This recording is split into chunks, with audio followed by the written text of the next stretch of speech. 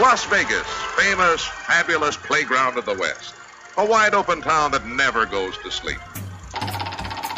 Vegas! Vegas, baby! Vegas! You're either in or you're out. Right now. My best mates are going to Las Vegas this weekend. I'm told it's incredible. Vegas, here we go!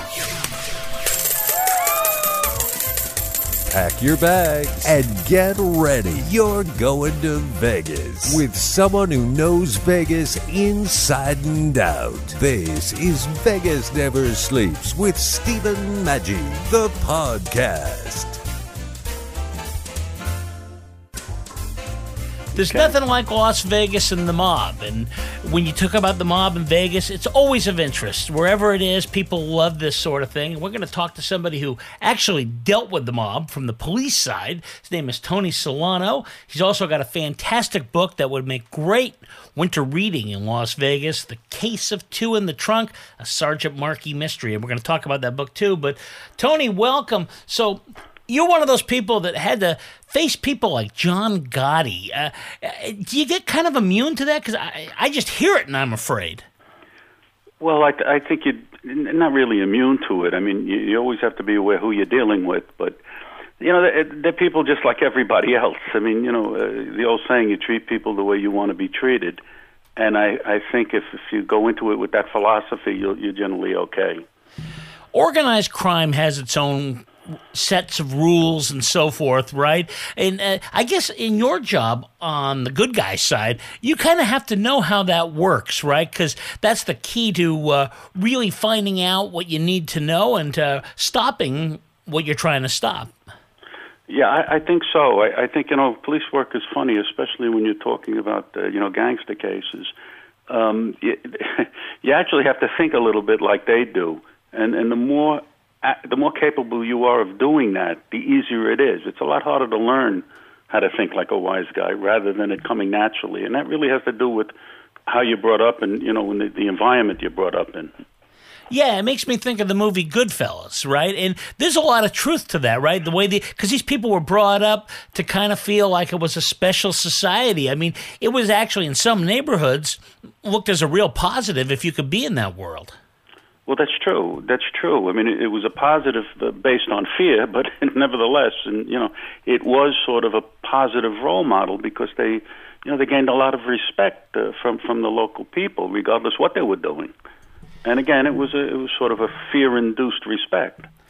Yeah, so it's fear. We get back to fear, and I always think for the police, it's an interesting position because you can't buy into that too much, or you wouldn't be able to do anything, and yet you're trying to think like them. So how do you get to the point that you want to do that kind of thing? Because it takes a certain type of person. I mean, it goes back to the days of the Untouchables. It does take a certain type of mentality and a certain type of ethic to really want to fight these people. Well, that's right. And it takes there are different degrees of capability in dealing with the mob. Now, I know from my own perspective, I mean, I could plot and plan and create scenarios that would help me build a case against the mobster.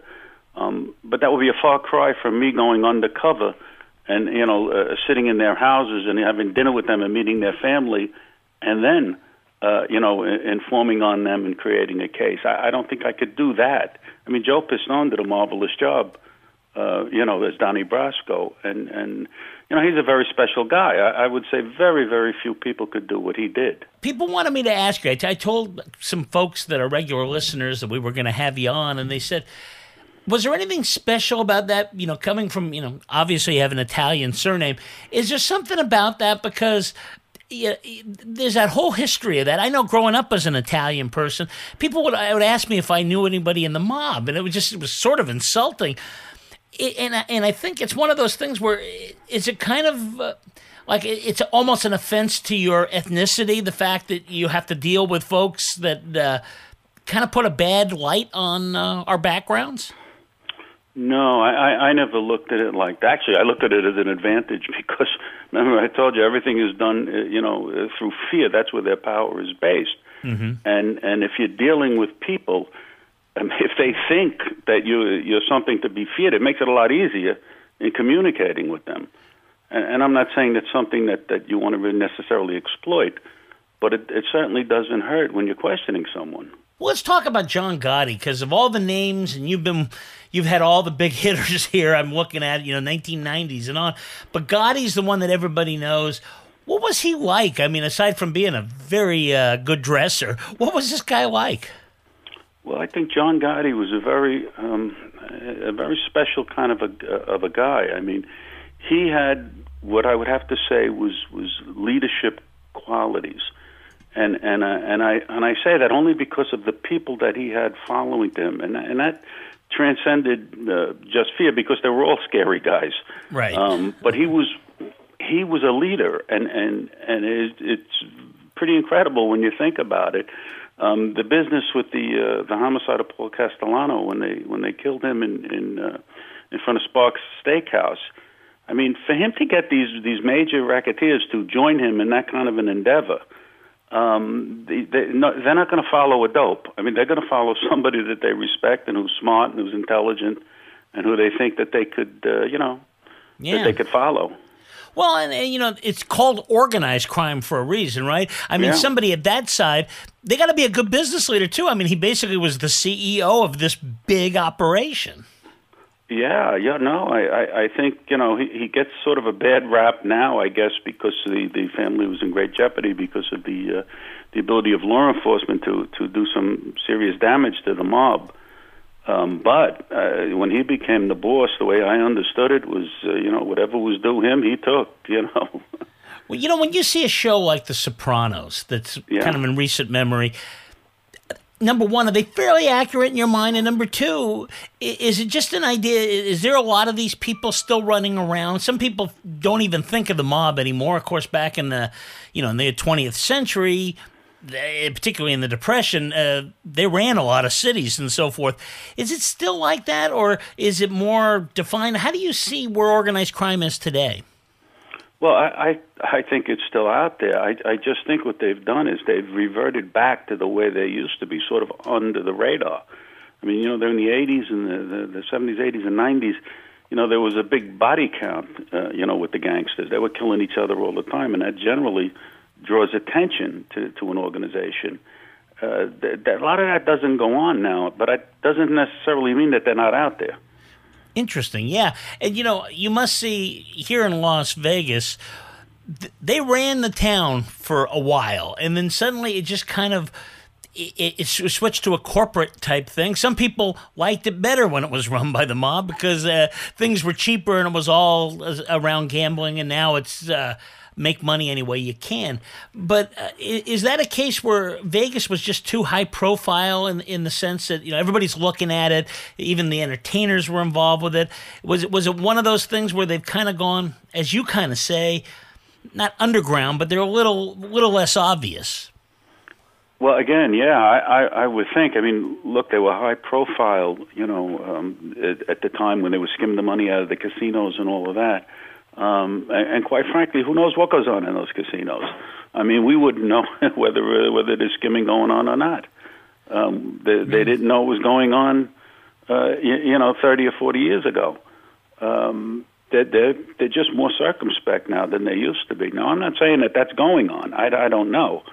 But I would not underestimate their ability to take advantage of situations. More with Tony Solano, author of the novel The Case of Two in the Trunk, in just a few moments. But first, when you visit Las Vegas, you're always looking for fun things to do, and I think one thing you got to put on your list is the Neon Museum. It's fantastic. What a way to learn the history of Las Vegas, but by the signs that go back all the way to the 1930s. The lobby, in fact, is a restored shell from the old La Concha Motel. It's a lot of fun. The staff there is incredible. A really unique Las Vegas experience, so you can learn the history and have a blast. Go to neonmuseum.org. That's neonmuseum.org. You are listening to former cop and author of the novel The Case of Two in the Trunk, Tony Solano. So in other words, what you're saying too is organized crime hasn't gone away. We don't have that beat necessarily. It just may be a little more controlled than it used to be. Yeah, I think they got a little smarter. I think that they're figuring out how to make money different ways than just a basic extortion and shaking down. I think there's still gambling. I think there's still loan sharking. I think there's still business ventures that they get involved in. And, let's face it, it's an opportunistic crowd that are going to take advantage once they get their hooks in. Is there anything they're into these days that they weren't before that just kind of the 21st century has kind of led them to? Well, I think these computer, all of these computer issues, gambling online and all of that, I would think that there's some kind of an angle to that. Yeah, so they don't miss a trick. In other words, if there's a vice out there, they're always kind of like looking at how can we exploit it. Well, I think that's right. I think that, because a person may not have a formal education and have an MBA, it doesn't mean that they're stupid people. I would never underestimate their ingenuity and their ability, and you couple that with a certain amount of ruthlessness. I mean, you're dealing with a formidable entity. Have you enjoyed your career? Because, you had a fantastic one in terms of, what you've been able to do and fighting in that world and so forth. Is it, looking back, would you do anything else, or are you happy? What are your thoughts on that? No, I was pretty satisfied. I was kind of a humble guy. I wasn't one to, have lofty ambitions. And however, as things turned out, police career-wise, it worked out pretty well for me. It's interesting you say that. Do you think that people that have to deal with this from the law enforcement side, you kind of need more humility there, right? It's one of those places where, I guess, to be effective, you kind of have to keep a lower profile than the very people you're going after who kind of enjoy, or some of them do, enjoy the fanfare and so forth. Yeah, I think anybody who's high profile is they're creating an opening where their vulnerability could be exploited. And that's all based on either jealousy or for whatever reason. So I don't care if you're a gangster or a police officer or a politician. The higher profile you are, the more people are going to be a little envious of that maybe, and they'll tend to take shots at you. Well, I want to talk about this book, The Case of Two in the Trunk, a Sergeant Markey mystery. You're actually a great writer, and it's a fascinating story. And first of all, you got to be happy. I was looking at some of the reviews. Everybody likes it, and that's unusual these days. Well, let me tell you, I'm surprised by those reviews myself. And when I wrote this, I had a business, and in Midtown I had a security company after I retired, investigative firm. And then after that retirement, I said I have to do something. So I decided to start these Sergeant Markey things.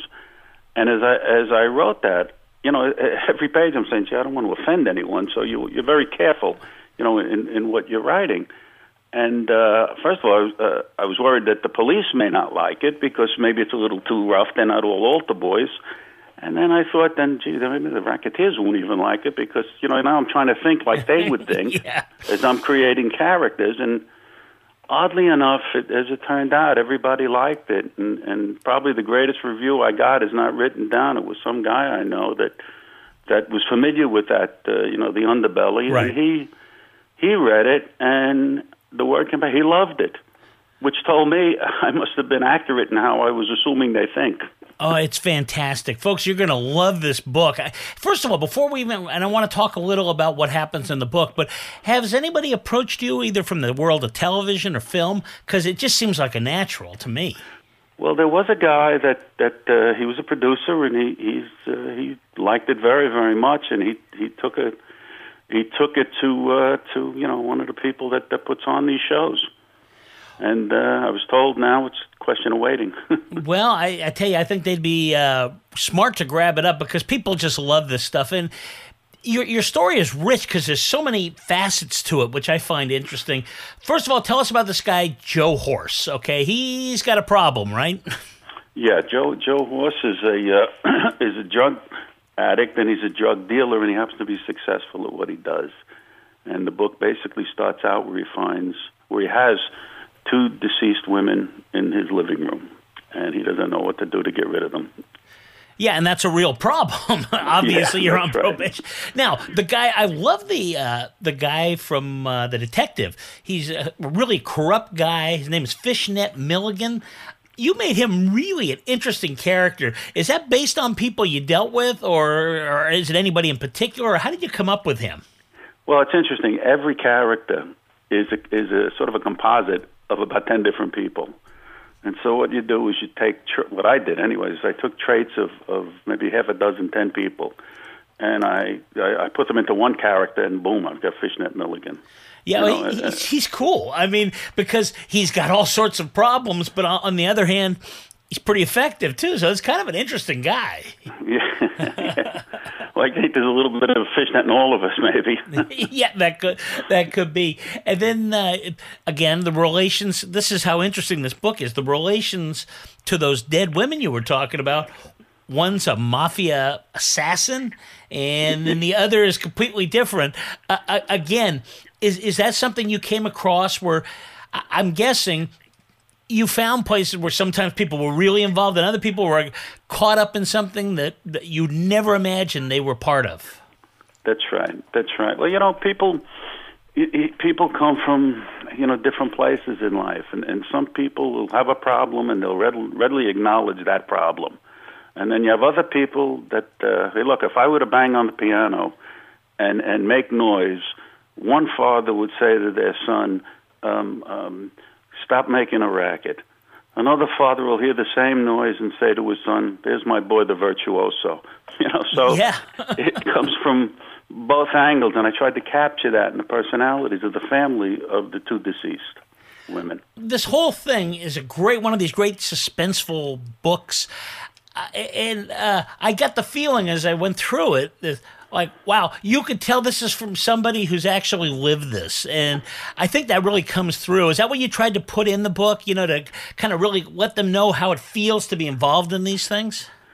Yes, yeah, I did. And there are personalities, and people have different personalities, and I tried to capture that. When I started doing this, I was a big reader of James Cain and Dashiell Hammett and all of those guys, and Earl DeBiggers from Charlie Chan, but none of them were cops. And I said I have to be able to tell a story with a little more authenticity in some respects.